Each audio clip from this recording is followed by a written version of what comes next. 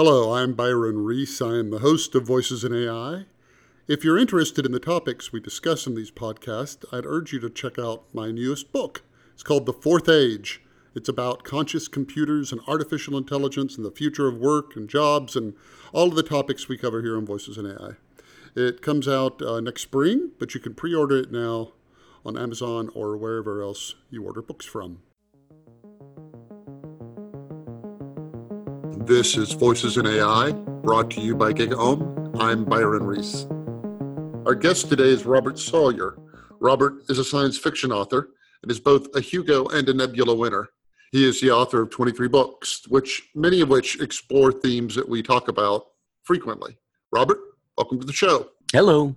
So tell me a little bit about your past and how you got into science fiction and how you choose the themes that you write about.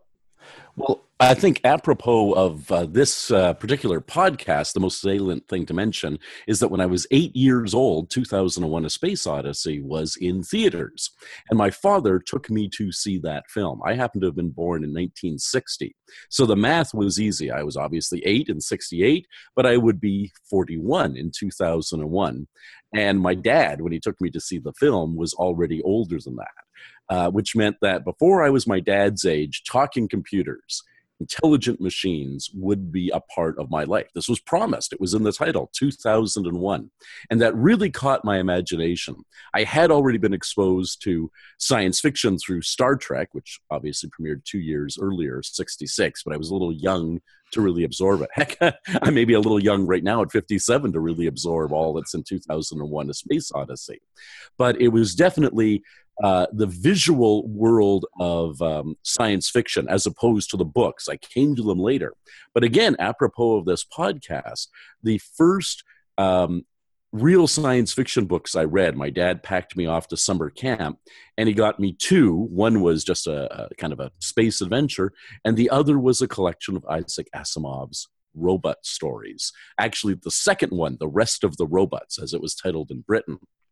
And I didn't understand that title at all. I thought it was about exhausted mechanical men having a nap, The Rest of the Robots, because I didn't know there was an earlier volume when I first read it.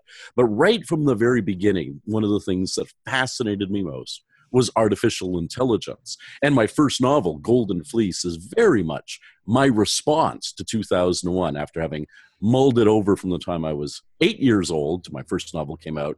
I started writing it when I was 28, came out when I was 30. So 20 years of mulling over, well, what was the psychology behind an artificial intelligence, HAL, actually deciding to commit murder? So psychology of non-human beings, whether it's aliens or AIs, and certainly the whole theme of artificial intelligence has been right core in my work from the very beginning. And 2001 was definitely what sparked that. Although many of your books are set in Canada, they are not all like in the same fictional universe, correct? That's right. And I actually think, I mentioned Isaac Asimov as one of my first exposures to science fiction. Of course, still a man I enormously admired, was lucky enough to meet him during his lifetime. But I think it was a fool's errand that he spent a great deal of his creative energies near the later part of his life trying to fuse his foundation universe with his robot universe and come up with this master plan. I think A, it's just ridiculous. It constrains you as a writer. And B, it takes away the power of science fiction. Science fiction is a test bed for new ideas. It's not about trying to predict the future. It's about predicting a smorgasbord of possible futures. And if you get constrained into every work I did has to be coherent and consistent with something I did 10, 20, 30, 40, in Asimov's case, 50 and 60 years in my past, that's ridiculous. You're not expanding the range of possibilities you're exploring. You're narrowing down instead of opening up. So yeah, I have a trilogy about artificial intelligence, Wake, Watch, and Wonder. I have two other trilogies that are on different topics, but of my 23 novels, the bulk of them are standalone and in no way are meant to be thought of as being in a coherent same universe. Each one is a fresh, that phrase I like, fresh test bed for a new idea. So what does, that's Robert Sawyer, the author. What do you, Robert Sawyer, the person, think the future is going to be like? I am known both. I don't think there's a distinction in terms of my outlook. I'm an optimist. I'm known as an optimistic person, a techno optimist, in that I do think, despite all the obvious downsides of technology, human-caused global climate change didn't happen because of cow farts. It happened because of coal-burning machines and so forth. Despite that, I'm optimistic, very optimistic, generally as a person. And certainly most of my fiction, although my most recent book, my 23rd Quantum Night, is almost a deliberate step back because there have been those who had said, I'm almost Pollyanna-ish in my optimism. Some would even said possibly even naive. And I don't think I am. I think I rigorously interrogate the ideas in my fiction and also in politics and day-to-day life. And, I'm a skeptic by nature. I'm not easily swayed to think, oh, somebody solved all our problems. But nonetheless, the arrow of progress through both my personal history and the history of the planet seems definitely to be pointing in a positive direction. I'm an optimist as well, and the kinds of arguments I get against that viewpoint, the first one invariably is, did you not read the paper this morning? Yeah. And people look around them and they see that technology increases our ability to destroy faster than it can create, than it increases our ability to create, that asymmetry is on the rise, meaning fewer and fewer people can cause more and more havoc, that the magnitude of the kinds of things that can happen due to technology, like genetically engineered superbugs and whatnot, are both accessible and real. And when people give you a series of that sort of view, what do you say? How do you maintain optimism? It's funny you should say that. I had to present those views just yesterday. I happened to be involved with developing a TV show here in Canada. I'm the head writer, and I was having a production meeting, and the producer was actually saying, well, I don't think that there's any way that we have to really worry about the planet being destroyed by a rogue operator. And I said, no, man, you have no idea the amount of destructive power that the arrow of history is clearly showing is devolving down into smaller and smaller hands. 1,000 years ago, the best one person could do is probably kill one or two other people. 100 years ago, they could kill, several people. Once we had machine guns, they could kill a whole bunch of people in a shopping mall. Then we found atomic bombs and so forth. It was only nations we had to worry about, big nations. And we saw clearly in the Cuban Missile Crisis, when it comes to big, essentially responsible nations, the USSR and the United States, responsible to their populations and also to their role on the world stage, they weren't going to do it. They came so close, Khrushchev and Kennedy, and backed away. Okay, we don't have to worry about it. Well, now rogue states, much smaller states like North Korea, are pursuing atomic weapons. And before you know it, it's going to be terrorist groups like the Taliban that will have atomic weapons. And it's actually a terrifying thought. If there's a second theme that permeates my writing, besides my interest in artificial intelligence, it's my interest in SETI, the search for extraterrestrial intelligence. And one of the big conundrums, my friends who work at the SETI Institute, Seth Shostak and others, of course, are also optimists. They honestly think, in the defiance of any evidence whatsoever, that the universe actually is teeming with aliens and that they will respond or at least be sending out proactively and altruistically messages for others to pick up. And Enrico Fermi asked, actually way back during the days of the Manhattan Project, ironically, well, if the universe is supposed to be teeming with aliens, where are they? And the most likely response, given the plethora of exoplanets, the banality of the biology of life and so forth, is, well, they probably emerge at a steady pace, extraterrestrial civilizations, and then, they reach a point where they develop atomic weapons. 50 years later, they invent radio. That's the range for us. Or 50 years earlier, 1945 for atomic weapons, 1895 for radio. There's half a century during which they can broadcast before they have the ability to destroy themselves. Do they survive 500 years, 5,000 years, 500,000 years. All of that is a blink of an eye in terms of the 14 billion year age of the universe. The chances of any two extant civilizations that haven't yet destroyed themselves through their own technology existing simultaneously, whatever that means in a relativistic universe, becomes almost nil. That's a very good possible answer to Fermi, and bodes not well at all for our technological future. Sagan said something like that. He said that his guess was civilizations had 100 years after they got radio to either destroy themselves or overcome that tendency and go on to live on a time scale of billions of years. Right. And, when you talk about round numbers, and of course, based on our particular orbit, the year is the orbital duration of the Earth. He's probably right. It's on the right order of magnitude. Clearly, we didn't solve the problem by 1995, but by 2095, which is the same order of magnitude, a century plus or minus, I think he's right. If we don't solve the problem by 2095, the bicentennial of radio, we're doomed. We have to deal with it because it is within that range of time, a century or two after you develop radio, that you either have to find a way to make sure you're never going to destroy yourself or you're destroyed. So on that sense, he's right. And then will we survive for billions? Will we survive for billions is an awfully long time, but hundreds of millions, right? We're quibbling about an order of magnitude at the high end there. But basically, yes, I believe in round numbers and proximate orders of magnitude, he's absolutely right. The window is very small to avoid the existential threats that come with radio leads to, the line through the engineering and the physics from radio, from understanding how radio waves work and so forth, leads directly to atomic power, leads directly to atomic weapons, blah, blah, blah, and leads conceivably directly to the destruction of a planet. The artificial intelligence pioneer, Marvin Minsky, said, quote, "Lately I've been inspired by ideas from Robert Sawyer." What was he talking about? And what ideas in particular do you think? Well, Marvin is a wonderful guy. And after he wrote that, I had the lovely opportunity to meet him.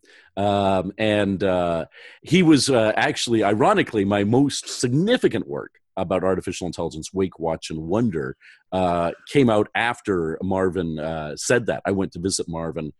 He was now Professor Emeritus by the time I went to visit him at the AI lab at MIT when I was researching that trilogy. So he was talking mostly about my book Mindscan, which was about whether or not we would eventually be able to copy and duplicate human consciousness or a good simulacrum thereof in an artificial substrate. And he was certainly intrigued by my work, which was what a flattering thing. I mean, oh my God, Minsky is one of those names science fiction writers conjure with. You named another, Carl Sagan. These are the people who we voraciously read, science fiction writers, science fiction fans. And to know that, it turned around and they were inspired to some degree, that there was a reciprocity, that they were inspired by what we science fiction writers were doing, is in general a wonderful concept. And the specificity of that Marvin Minsky had read and been excited and energized intellectually by things I was writing was, pretty much the biggest compliment I've ever had in my life. What are your thoughts on artificial intelligence? Do you think we're going to build an AGI, and when, and will it be good for us, and all of that? What's your view on that? So you use the word build, which is a proactive verb. And honestly, I don't think, well, first, of course, we have a muddying of terms. We all knew what artificial intelligence meant in the 1960s. It meant HAL 9000. Or in the 1980s, it meant data on Star Trek The Next Generation. It meant, as Hal said, any self-aware entity could ever hope to be, right? It meant self-awareness. We meant by artificial intelligence, we weren't talking about intelligence in terms of the ability, excuse me, I'm going to cough, in terms of the ability to really rapidly play chess, although that is something that HAL did in 2001: A Space Odyssey. We weren't talking about the ability to recognize faces, although that is something HAL did. In fact, in the film, he manages to recognize specific faces based on an amateur sketch artist's sketch, right? That's Dr. Hunter, isn't it? In a sketch that one of the astronauts has done. We didn't mean that. We didn't mean any of these algorithmic things. We meant the other part of HAL's name, the heuristic part of HAL, heuristically programmed algorithmic computer, HAL, HAL. We meant something even beyond that. We meant consciousness, self-awareness, and that term has disappeared. When you ask an AI guy, somebody pounding away at a keyboard in Lisp, when is it going to say cogito ergo sum? He looks at you like you're a moron. So we've dulled the term. And I don't think anybody anywhere has come even remotely close to simulating or generating self-awareness in a computer. Gary Kasparov was rightly miffed and possibly humiliated when he was beaten at the thing he devoted his life to, Grandmaster level chess, by Deep Blue. Deep Blue did not even know that it was playing chess, right? Watson had no idea that it was playing Jeopardy. It had no inner life, no inner satisfaction that it had beat Ken Jennings, the best human player, at this game. It just crunched numbers the way my old Texas Instrument 35 calculator from the 1970s crunched numbers. So in that sense, I don't think we've made any progress at all. Does that mean I don't think AI is just around the corner? Not at all. I think it actually is. But I think it's going to be an emergent property from sufficiently complex systems. The existent proof of that is our own consciousness, and self-awareness, which clearly emerged from no design. There's no teleology to evolution, no divine intervention, if that's your worldview, and I don't mean you personally as we talk here, but the listener, well, we have nothing in common to base a conversation around this about. It emerged because at some point there was sufficient synaptic complexity within our brains and sufficient interpersonal complexity within our social structures to require self-reflection. And I suspect, and in fact, I posit in Wake, Watch, and Wonder that we will get that eventually from the most complex thing we've ever built, which is the interconnectivity of the internet. So many synapse analogs in links and links that are both hyperlinks and links that are physical cable or fiber optic or microwave links, that at some point the same thing will happen, that intelligence and consciousness, true consciousness, self-awareness, are an emergent property of sufficient complexity. Let's talk about that for a minute. There are two kinds of emergence. There's what's known as weak emergence, which is, hey, I did this thing and something came out of it, and man, I wasn't expecting that to happen. So like you might study hydrogen and you might study oxygen, and then you put them together and there's water, and you're like, whoa. And the water is wet, right? Which you could not possibly perceive that. There's nothing in the chemistry of hydrogen or oxygen that would make the quality of a human perceiving it as being wet apparent in that. It's an emergent property. Absolutely. Right. But upon reflection, you can say, okay, I see how that happened, and you can figure it out. And then there's strong emergence, which many people say doesn't exist. And if it does exist, there may only be one example of it, which is consciousness itself. And strong emergence says, no, you did all this stuff. Let's take a human. Humans, you're made of 1 trillion cells that don't know you or anything. None of those cells has a sense of humor, and yet you have a sense of humor. And so a strong emergent would be something that you can look at what comes out of it, and it can't actually be derived from the ingredients. So right. What do you think consciousness is then? Is it a weak emergent? So I'm lucky enough to be good friends with Stuart Hameroff, and an acquaintance, a friendly acquaintance with Hameroff's partner, Roger Penrose, who is a physicist, of course, who collaborates with Stephen Hawking on black holes. And they both think that consciousness is a strong emergent property, that it's not something that in retrospect we, in fact, at least in terms of classical physics, can sort of, okay, I get how it happened. Yeah, the way we do about water and wetness, right? And I'm quite a proponent of their orchestrated objective reduction model, OR, of consciousness. And Penrose's position, first put forward in, of course, The Emperor's New Mind, and later, after he'd actually met Hameroff, expounded upon it more length in Shadows of the Mind. So 20-year-old ideas now, that human consciousness must be quantum mechanical in nature. And I freely admit that a lot of the mathematics that Hameroff and Penrose argue is over my head. But the fundamental notion that the system itself transcends the ability of classical mathematics and classical physics to fully describe it. They have some fairly recondite arguments for why that would be the case. The most compelling seems to come from Gödel's incompleteness theorem, that there simply is no way you can actually, in classical physics and classical mathematics, derive a system that will be self-reflective. But from quantum physics and superposition, perhaps you actually can come up with an explanation for consciousness. Now, that said, I say a proponent. My job as a science fiction writer is not to pick the most likely explanation for any given phenomenon that I turn my auctorial gaze on. Rather, it is to pick the most entertaining or most provocative or most intriguing one that can't easily be gainsaid by what we already know. So is consciousness, in that sense, an emergent quantum mechanical property? That's a fascinating question. We can't easily gainsay it because we don't know.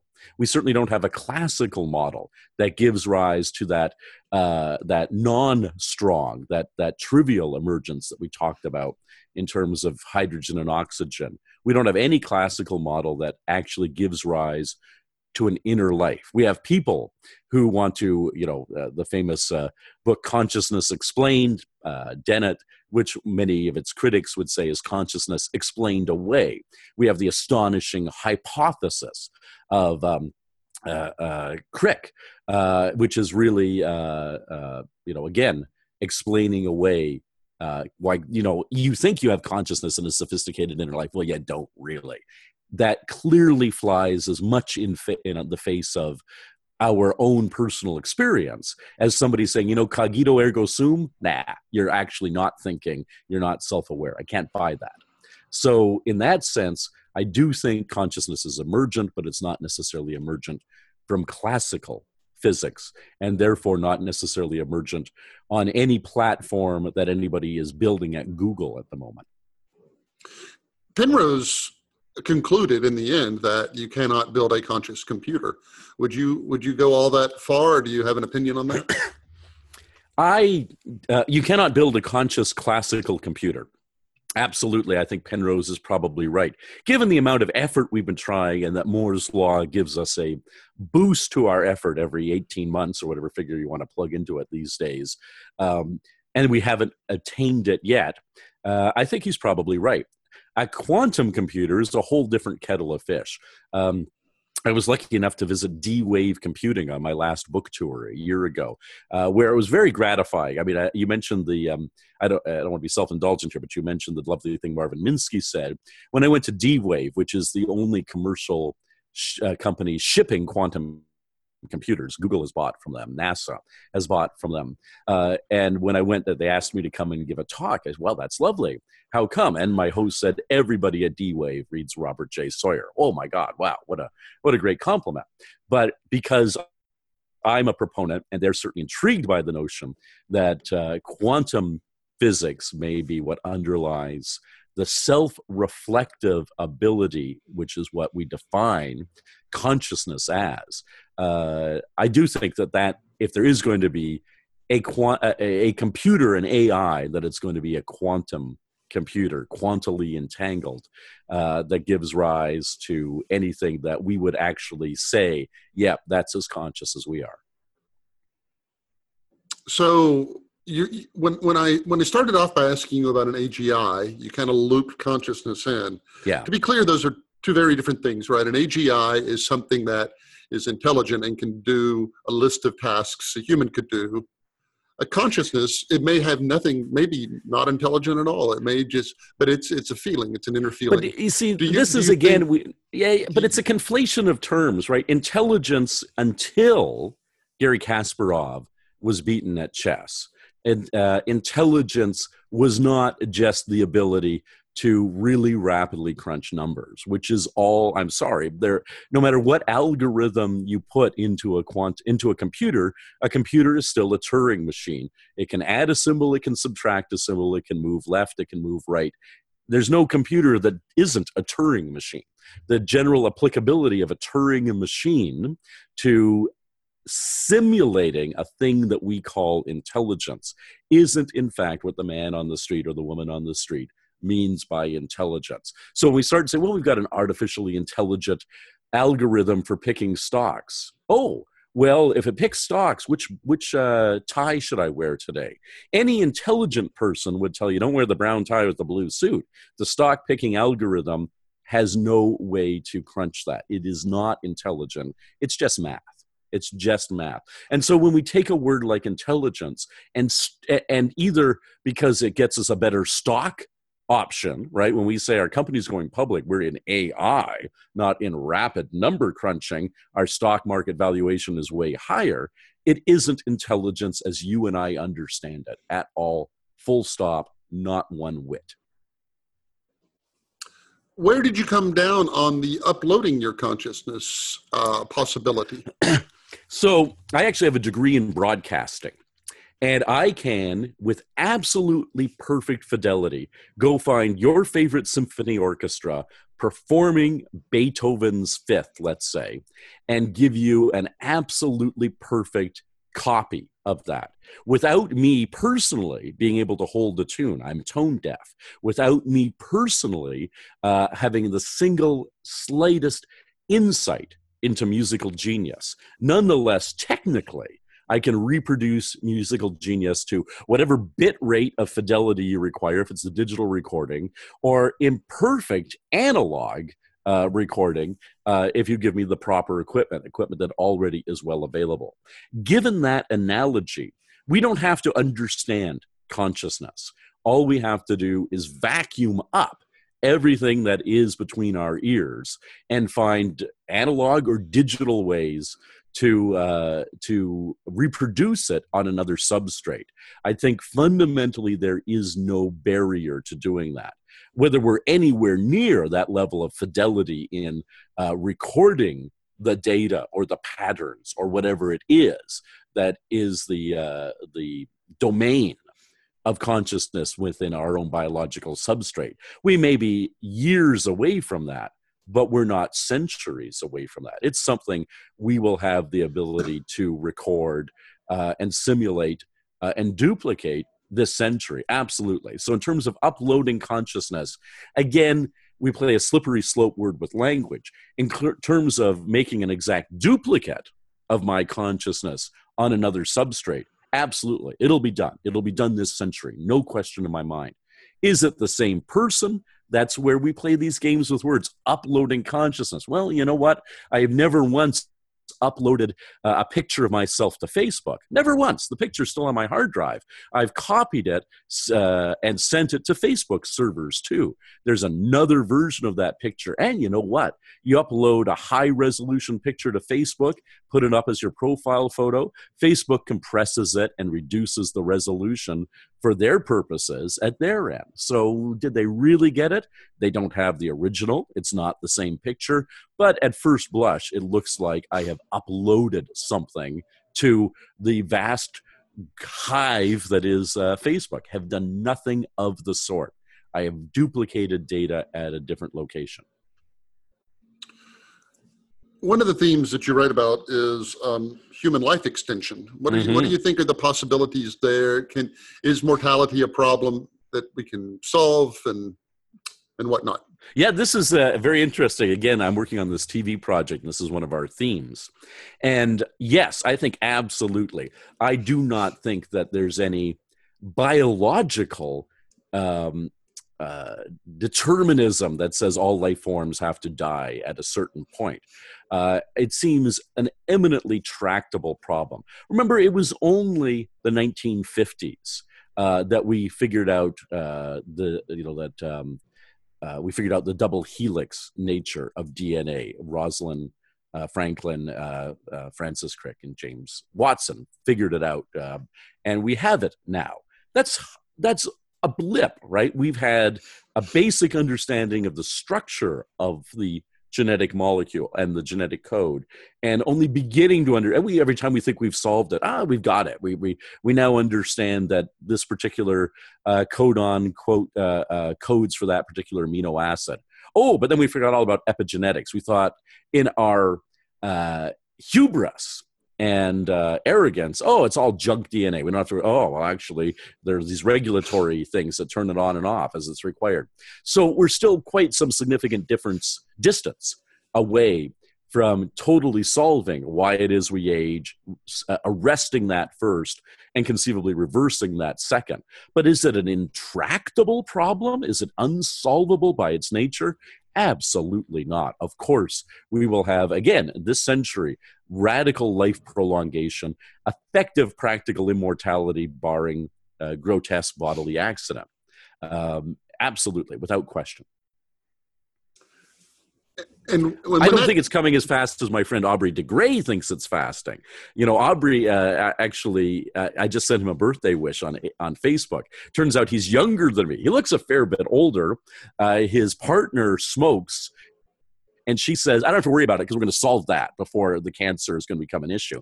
I lost my younger brother to lung cancer, and my whole life people have been saying, cancer, we'll have that solved 20 years, and that in 20 years, and it's always been 20 years down the road.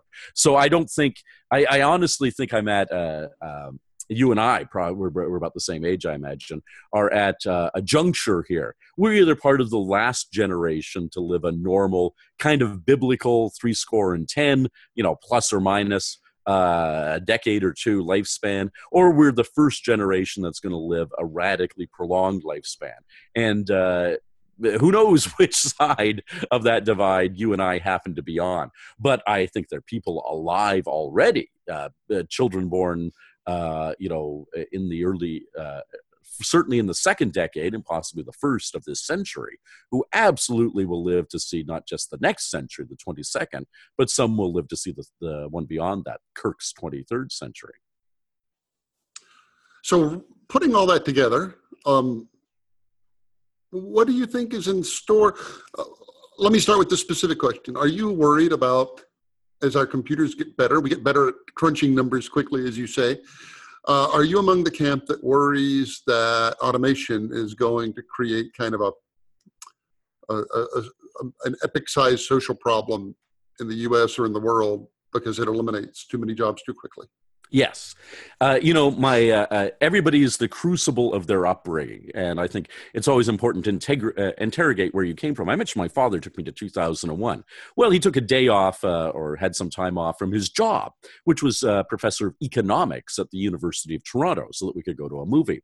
So I come from a background. My mother was a statistician, my father an economist. I come from a background of understanding the science of scarcity and understanding, labor in the marketplace and capitalism. It's in my DNA, and it's in the environment I grew up in. I had to do a pie chart to get my allowance as a kid. Here's your scarce resource. Here's 75 cents. You want $1, a raise to $1? Show me a pie chart of where you're spending your money now and how you might usefully spend the additional amount, right? That's the economy of scarcity. That's the economy of jobs and careers. My father set out to get his career. He did his PhD at University of Chicago, and you go through assistant professor, associate professor, professor, now professor emeritus at 92 years old. There's a path. All of that has been disrupted by automation. And there's absolutely no question it's already upon us in huge parts of the environment, the ecosystem that we live in. And not just in terms of automotive line workers, which of course were the first big industrial robots were on automobile assembly lines. But, I have friends who are librarians who are trying to justify why their jobs should still exist in a world where they've been disintermediated, where the whole world's knowledge, way more than any physical library ever contained, is at my fingertips the moment I sit down in front of my computer. They're being automated out of a job and not replaced by a robot worker, but they're certainly being replaced by the bounty that computers have made possible. So yeah, absolutely, we're going to face a seismic shift, and whether we survive it or not is a very, very interesting sociological question, and one I'm hugely interested in, both as an engaged human being and definitely as a science fiction writer. What do you mean survive it? So survive it recognizably with the culture and society and individual nation states that have defined, let's say, the post-World War II peaceful world order.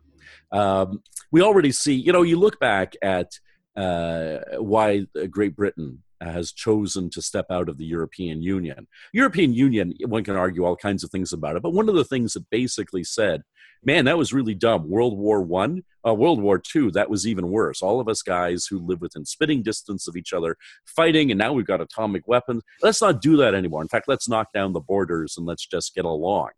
And then, one of the things that's happened, Great Britain, and you see the far right parties say, well, immigration is stealing our jobs. Well, no. Immigration is a fact of life in an open world where people travel. And I happen to be, in fact, just parenthetically, I'm a member of the Order of Canada, Canada's highest civilian honor. One of the perks that comes with that is I'm empowered to and take great pride in administering the oath of Canadian citizenship at Canadian citizenship ceremonies. I'm very much pro-immigration.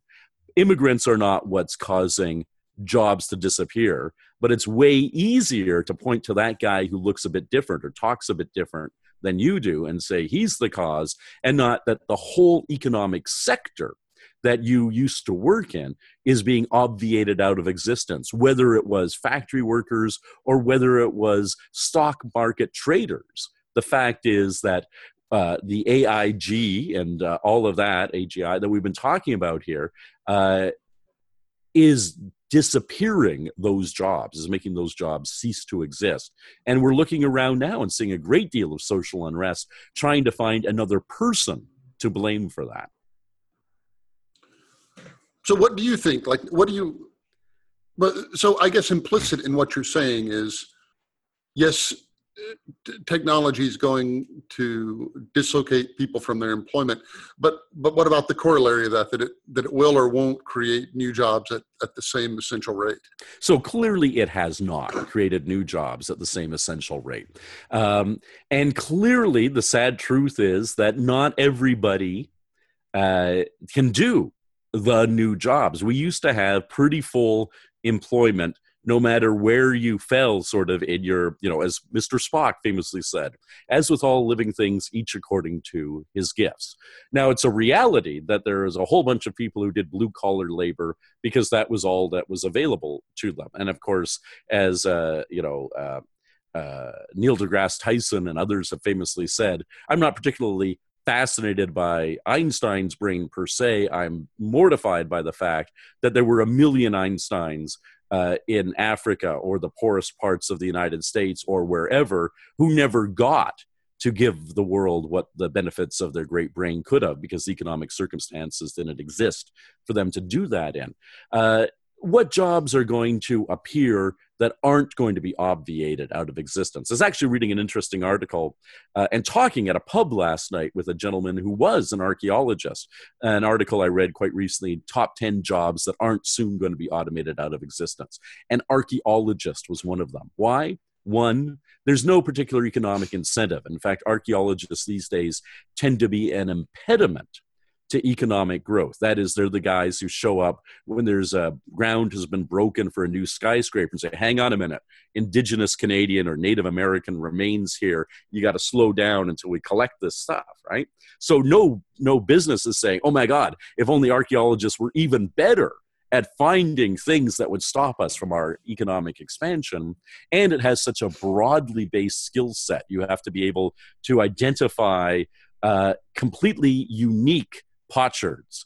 Each one is different from another, not something that easily fits a pattern like a defective shoe going down an assembly line. Oh, not the right number of eyelets on that shoe. Reject it. So will we come up with job after job after job that Moore's law, hopscotching ahead of us, isn't going to obviate out of existence ad infinitum? No, we're not going to do it even for the next 20 years. There will be massive, massive, massive unemployment. That's a game changer, a societal shift. And, you know, the reality is, why is it, I mentioned World War I, why do all these countries habitually, and going right back to tribal culture, habitually make war on a routine basis? Because unoccupied young men, and it's mostly men who are the problem, have always been a detriment to society. And so we ship them off to war to get rid of the surplus. In the United States, they just lowered the bar on drug possession rules to define an ability to get the largest incarcerated population of people who otherwise might have just been up to general mischief, not any seismic threat, just general mischief. And societies have always had a problem dealing with surplus young men. Now we have surplus young men, surplus young women, surplus old men, surplus old women, surplus everybody. And there's no way in hell, and you must know this if you just stop and think about it, no way in hell that we're going to generate satisfactory jobs for the panoply that is humanity out of ever accelerating automation. It can't possibly be true. Let's take a minute and go a little deeper in that. You say it with such finality and such conviction, but you have to start off by saying there is not, among people kind of in that world, there isn't universal consensus on that question. Oh, for sure. My job is not to say, here's what the consensus is. My job as a prognosticator is to say, look, here is, after decades of thinking about it. And, you know, not to burnish it here, but you know, Marvin Minsky saying, look, this guy is worth listening to. So no, there isn't universal consensus, but you ask the guy who's running, you ask the guy who got, okay, you know, I had a factory job. I don't have that anymore, but I drive for Uber. Yeah, well, if 5 years from now, Uber will have no drivers.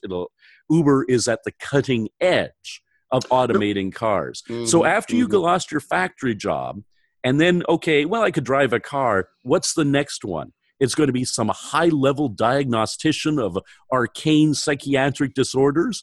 That ain't the career path. The jobs that are automated out of existence are going to be automated out of existence in a serial fashion. The one that, if your skill set was fairly low, a factory worker, that you could hopscotch into a fairly low one driving a car. You tell me what the next fairly low skill set job that magically is going to appear, that's going to be cheaper and easier for corporations to deploy to human beings. It ain't counter help at McDonald's, that's disappearing. It ain't cash registers at grocery stores, that's disappearing. It ain't bank teller, that already disappeared. It ain't teaching fundamental primary school. All of that. So you give me an example of why the consensus, that there isn't consensus, of why, no, here, you show me. Don't tell me that there are people who disagree with me. Tell me how their plot and plan for this actually makes any sense that bears any scrutiny. Let's do that. Because my only observation was not that you had an opinion, but that it was bereft of the word maybe. Until, like you just said, ATM bank tellers. The fact of the matter is, a fact on the ground is that the number of bank tellers we have today is higher than pre-ATM days. And the economics that happened actually were that by making ATMs, you lowered the cost of building new bank branches. And so what banks did is they just put lots more branches everywhere. And each of those needed some number of tellers. So walk into your bank. Here's an interesting question for you. And walk into your bank. I did this recently, and the person I was with was astonished because every single bank teller was a man, and he hadn't been into a bank for a while, and they used to all be women. Now, there's no fundamental difference between the skill set of men and women, but there is a reality that in the glass ceiling of the finance sector, and you can not dispute that it exists, that higher level jobs were always held by men and lower level jobs were held by women. And the reality is what you call a bank teller is now a guy who doesn't count out 10s and 20s. He is a guy who provides much higher level financial services. And it's not that we upgraded the skill set of the displaced. We didn't turn all of those counter help people in McDonald's into cordon bleu chefs either. We simply obviated them out of existence. And the niches, the interstices in the economy that do exist, that supplement or replace the automation, are not comparably low-level jobs. You do not fill a bank with tellers who are doing routine counting out of money, taking a check and moving it over to the vault. That is not the function. And they don't even call them tellers anymore. They call them personal financial advisors or whatever. So your example simply doesn't bear scrutiny. It doesn't bear scrutiny that we are taking low-level jobs and, guess what? Now we have, show me the automotive plant that suddenly has thousands and thousands of more people working on the assembly line because that particular job over there, spraying the final coat of paint, was more done to finer tolerance by a machine. But oh my God, well, let's move. No, that's not happening. So it's obfuscation to say that, oh, look, we now have many more people employed in bank telling. This is the whole problem that we've been talking about here. Let's take terminology and redefine it as we go along to avoid facing the harsh reality. We have automated telling machines because we don't have human telling individuals anymore. So the challenge with your argument, though, is it's kind of an old one that has been used for centuries, and each time it's used, it's due to a lack of imagination. It's basically my saying business, bucko, is imagination. I have no lack thereof. Believe me. I wasn't saying seriously, and it hasn't been used for generations. Name a single industrial revolution argument that invoked Moore's law. Name one that said the invention of the loom will outpace the invention. Human inventiveness was always the constraint. And we now do not have human inventiveness as the constraint. Artificial intelligence, whether you define it your way or my way, is something that was not invoked for centuries. We wouldn't be having this conversation via Skype or whatever, like Zoom we're using here. These are game changers that were not predicted by anybody but science fiction writers. You can go back and look at Jules Verne and his novel that he couldn't get published in his lifetime, Paris in the 20th century, that is incredibly prophetic about television and so forth, and nobody believed it. Me and my colleagues are the ones that give rise to not just me, but again, that example. Lately, I'm inspired by Robert J. Sawyer, says Marvin Minsky. Lately, I'm inspired by science fiction. I would say belatedly. Much of the business world is now finally looking and taking seriously science fiction. I go and give talks worldwide. I was giving one at Guarantee Bank, the second largest bank in Istanbul, a while ago, about inculcating the science fiction extrapolative and imaginative mindset in business thinkers. Because no, this argument, as we're framing it today, has not been invoked for centuries, and to pretend that the advent of the loom or the printing press somehow gave rise to people saying the seismic shift that's coming from artificial intelligence, we dealt with that centuries ago and blah, blah, blah, it's the same old thing, is to have absolute blinders on, my friend. And you know it well. You wouldn't be doing a podcast about artificial intelligence if you thought, here we are at podcast Loom version 45.2, we're going to have the loom argument about weaving again for the umpteenth time. You know the landscape is fundamentally qualitatively different today. So it's a little disingenuous. I never mentioned the loom. I think the analogy You said for centuries. Right, Well, let me let's not be disingenuous. Let me do What is your specific example I will of give you the debate related to the automation out of existence without the replacement of the workers with comparable skill set jobs from centuries ago? I won't put an example in your mouth. You put one on the table. I will put two on the table. The first is the electrification of industry. It happened with lightning speed. It was pervasive. It eliminated enormous numbers of jobs, and people at that point said, "What are we going to do with these people?" I'll give you a second one, which was it took 20 years for the U.S. to go from generating 5% of its power with coal to 80%. So in 20 years, we started artificially generating our power. The third one I'd like to give you is the mechanization of industry. Happened so fast, and it replaced all of the millions and millions and millions of draft animals that had been used in the past. Let's take that one there. All right. So, what are the draft animals in our economy today? They are only life forms in our economy that can be replaced. The draft animals replaced by machines and humans that operated them. Now we've eliminated draft animals. So the only biology in our economy is Homo sapiens. We are eliminating the Homo sapiens. You're not going to find new jobs for the Homo sapiens any more than except maybe at 1600 Pennsylvania Avenue, where we found a job for a jackass. Are you going to find a place to put a draft animal on the payroll today? And you're not going to find a place to put a Homo sapiens, the last biology in the equation, on the payroll tomorrow, except in a vanishingly few economic niches. So the challenge with that view is that in the history of this country, unemployment's been between 4 and 9% the entire time, with the exception of the Depression. 4 and 9%. Now, this country meaning the United States of America, which is not where I am. But yes. Oh, I'm sorry. Yes, in the United States of America, 4 to 9%, with the exception of the Depression. During that time, of course, you had an incredible economic upheaval, say from 1790 to 1910 or something like that. Never moved, 4 to 9%.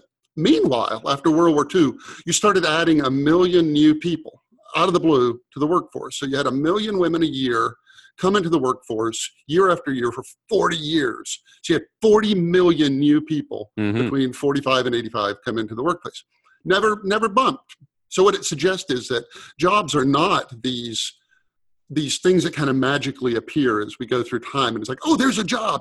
Oh, that's an unskilled one. Great. Or, oh, there's a job. Oh, no. Well, but wait a minute. For the women entering the workforce, and I speak as the son of a woman who was a child prodigy, who was the only woman in her economics class at the University of California at Berkeley, who taught at a prestigious university. I have no doubt that there were occasional high-level jobs, but the jobs that were created, that women came in and filled and are still butting against the glass ceiling of, were low-level jobs. It wasn't, oh my God, we suddenly need thousands of new computer programmers. No, we've created a niche that no longer exists for key punch operators, as an example, or for telephone operators, as an example, or for bank tellers, as an example. And those jobs, to a person, have been obviated out of existence, or will be in the next decade or two. So yes, I mean, you make an interesting metric about the size of unemployment, but remember too that the unemployment figure is a slippery slope when you say the number of people actively looking for employment. Now you ask how many people have just given up on any hope of being employed meaningfully, respectfully, in dignity again, and that number has gone up as a straight line graph through the automation revolution. What if you're talking about workforce utilization, or the percentage of people who have gainful employment? There has been a dip over the last wait. It's been repeatedly dissected by any number of people, and it seems there's 3 things going on in it. One is baby boomers are retiring, and they're this lump that passes through the economy, and so you get that. And then there's seasonality baked into that number. And they think the amount that are people who have given up is about 0.25%. So sure, 1 in 400. So what I would say is that in 95, 96, 97, we had the internet come along, right? Let's say 97. It's, the consumer internet. And if you look between 97 and the last 20 years at the literal trillions, not an exaggeration, trillions upon trillions upon trillions of dollars of wealth that it created, you get your Googles, you get your eBays, you get your Amazons, you get your trillions and trillions and trillions of dollars of wealth.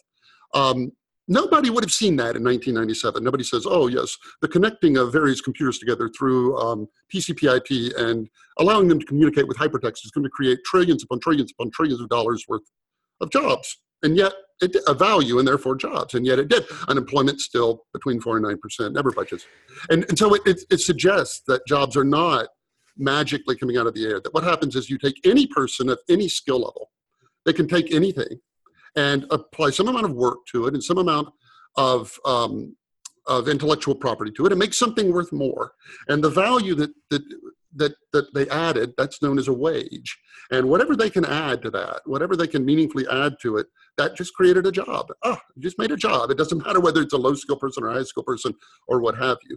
And that's why people maintain the unemployment rate never moves, because there's an infinite amount of jobs. They exist kind of in the air. Just go outside tomorrow and knock on somebody's door and offer to do something for money, and you just made a job.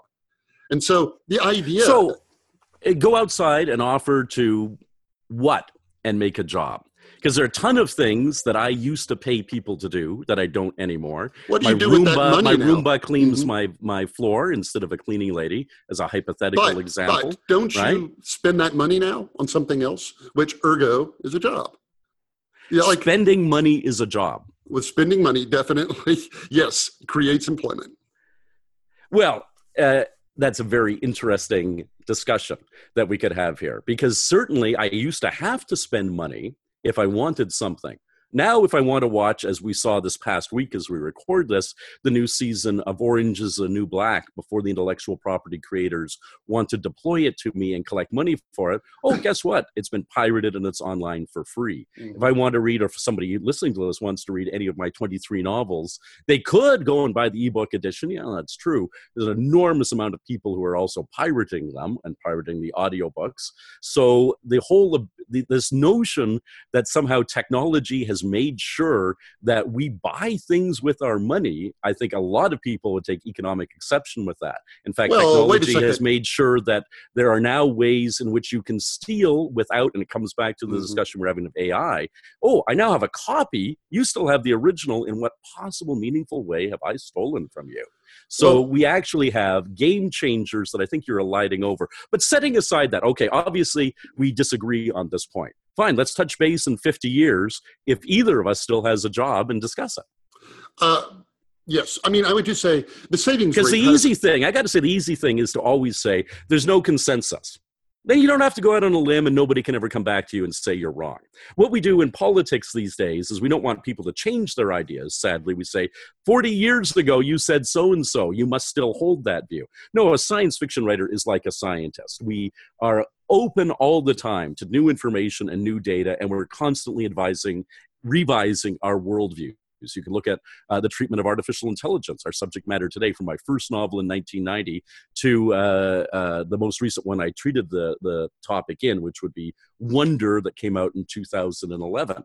And there's definitely an evolution of thought there. But it's a mug's game to say, there's no consensus, I'm not going to make a prediction. And it actually is a job, my friend, and one that turns out to be fairly lucrative, at least in my case, to make a prediction, to look at the data and say, I synthesize it, look at it this way, and here's where I think it's going. And if you want to obviate that job out of existence by saying, yeah, but other people disagree with you, I suppose that's your privilege in this particular economic paradigm.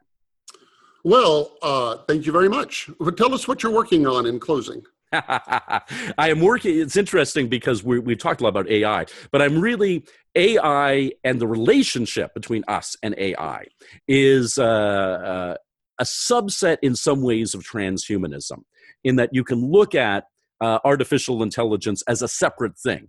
But the reality is that we're going to find way more effective ways to merge ourselves and artificial intelligence than looking in through the 5-inch glass window on your smartphone, right?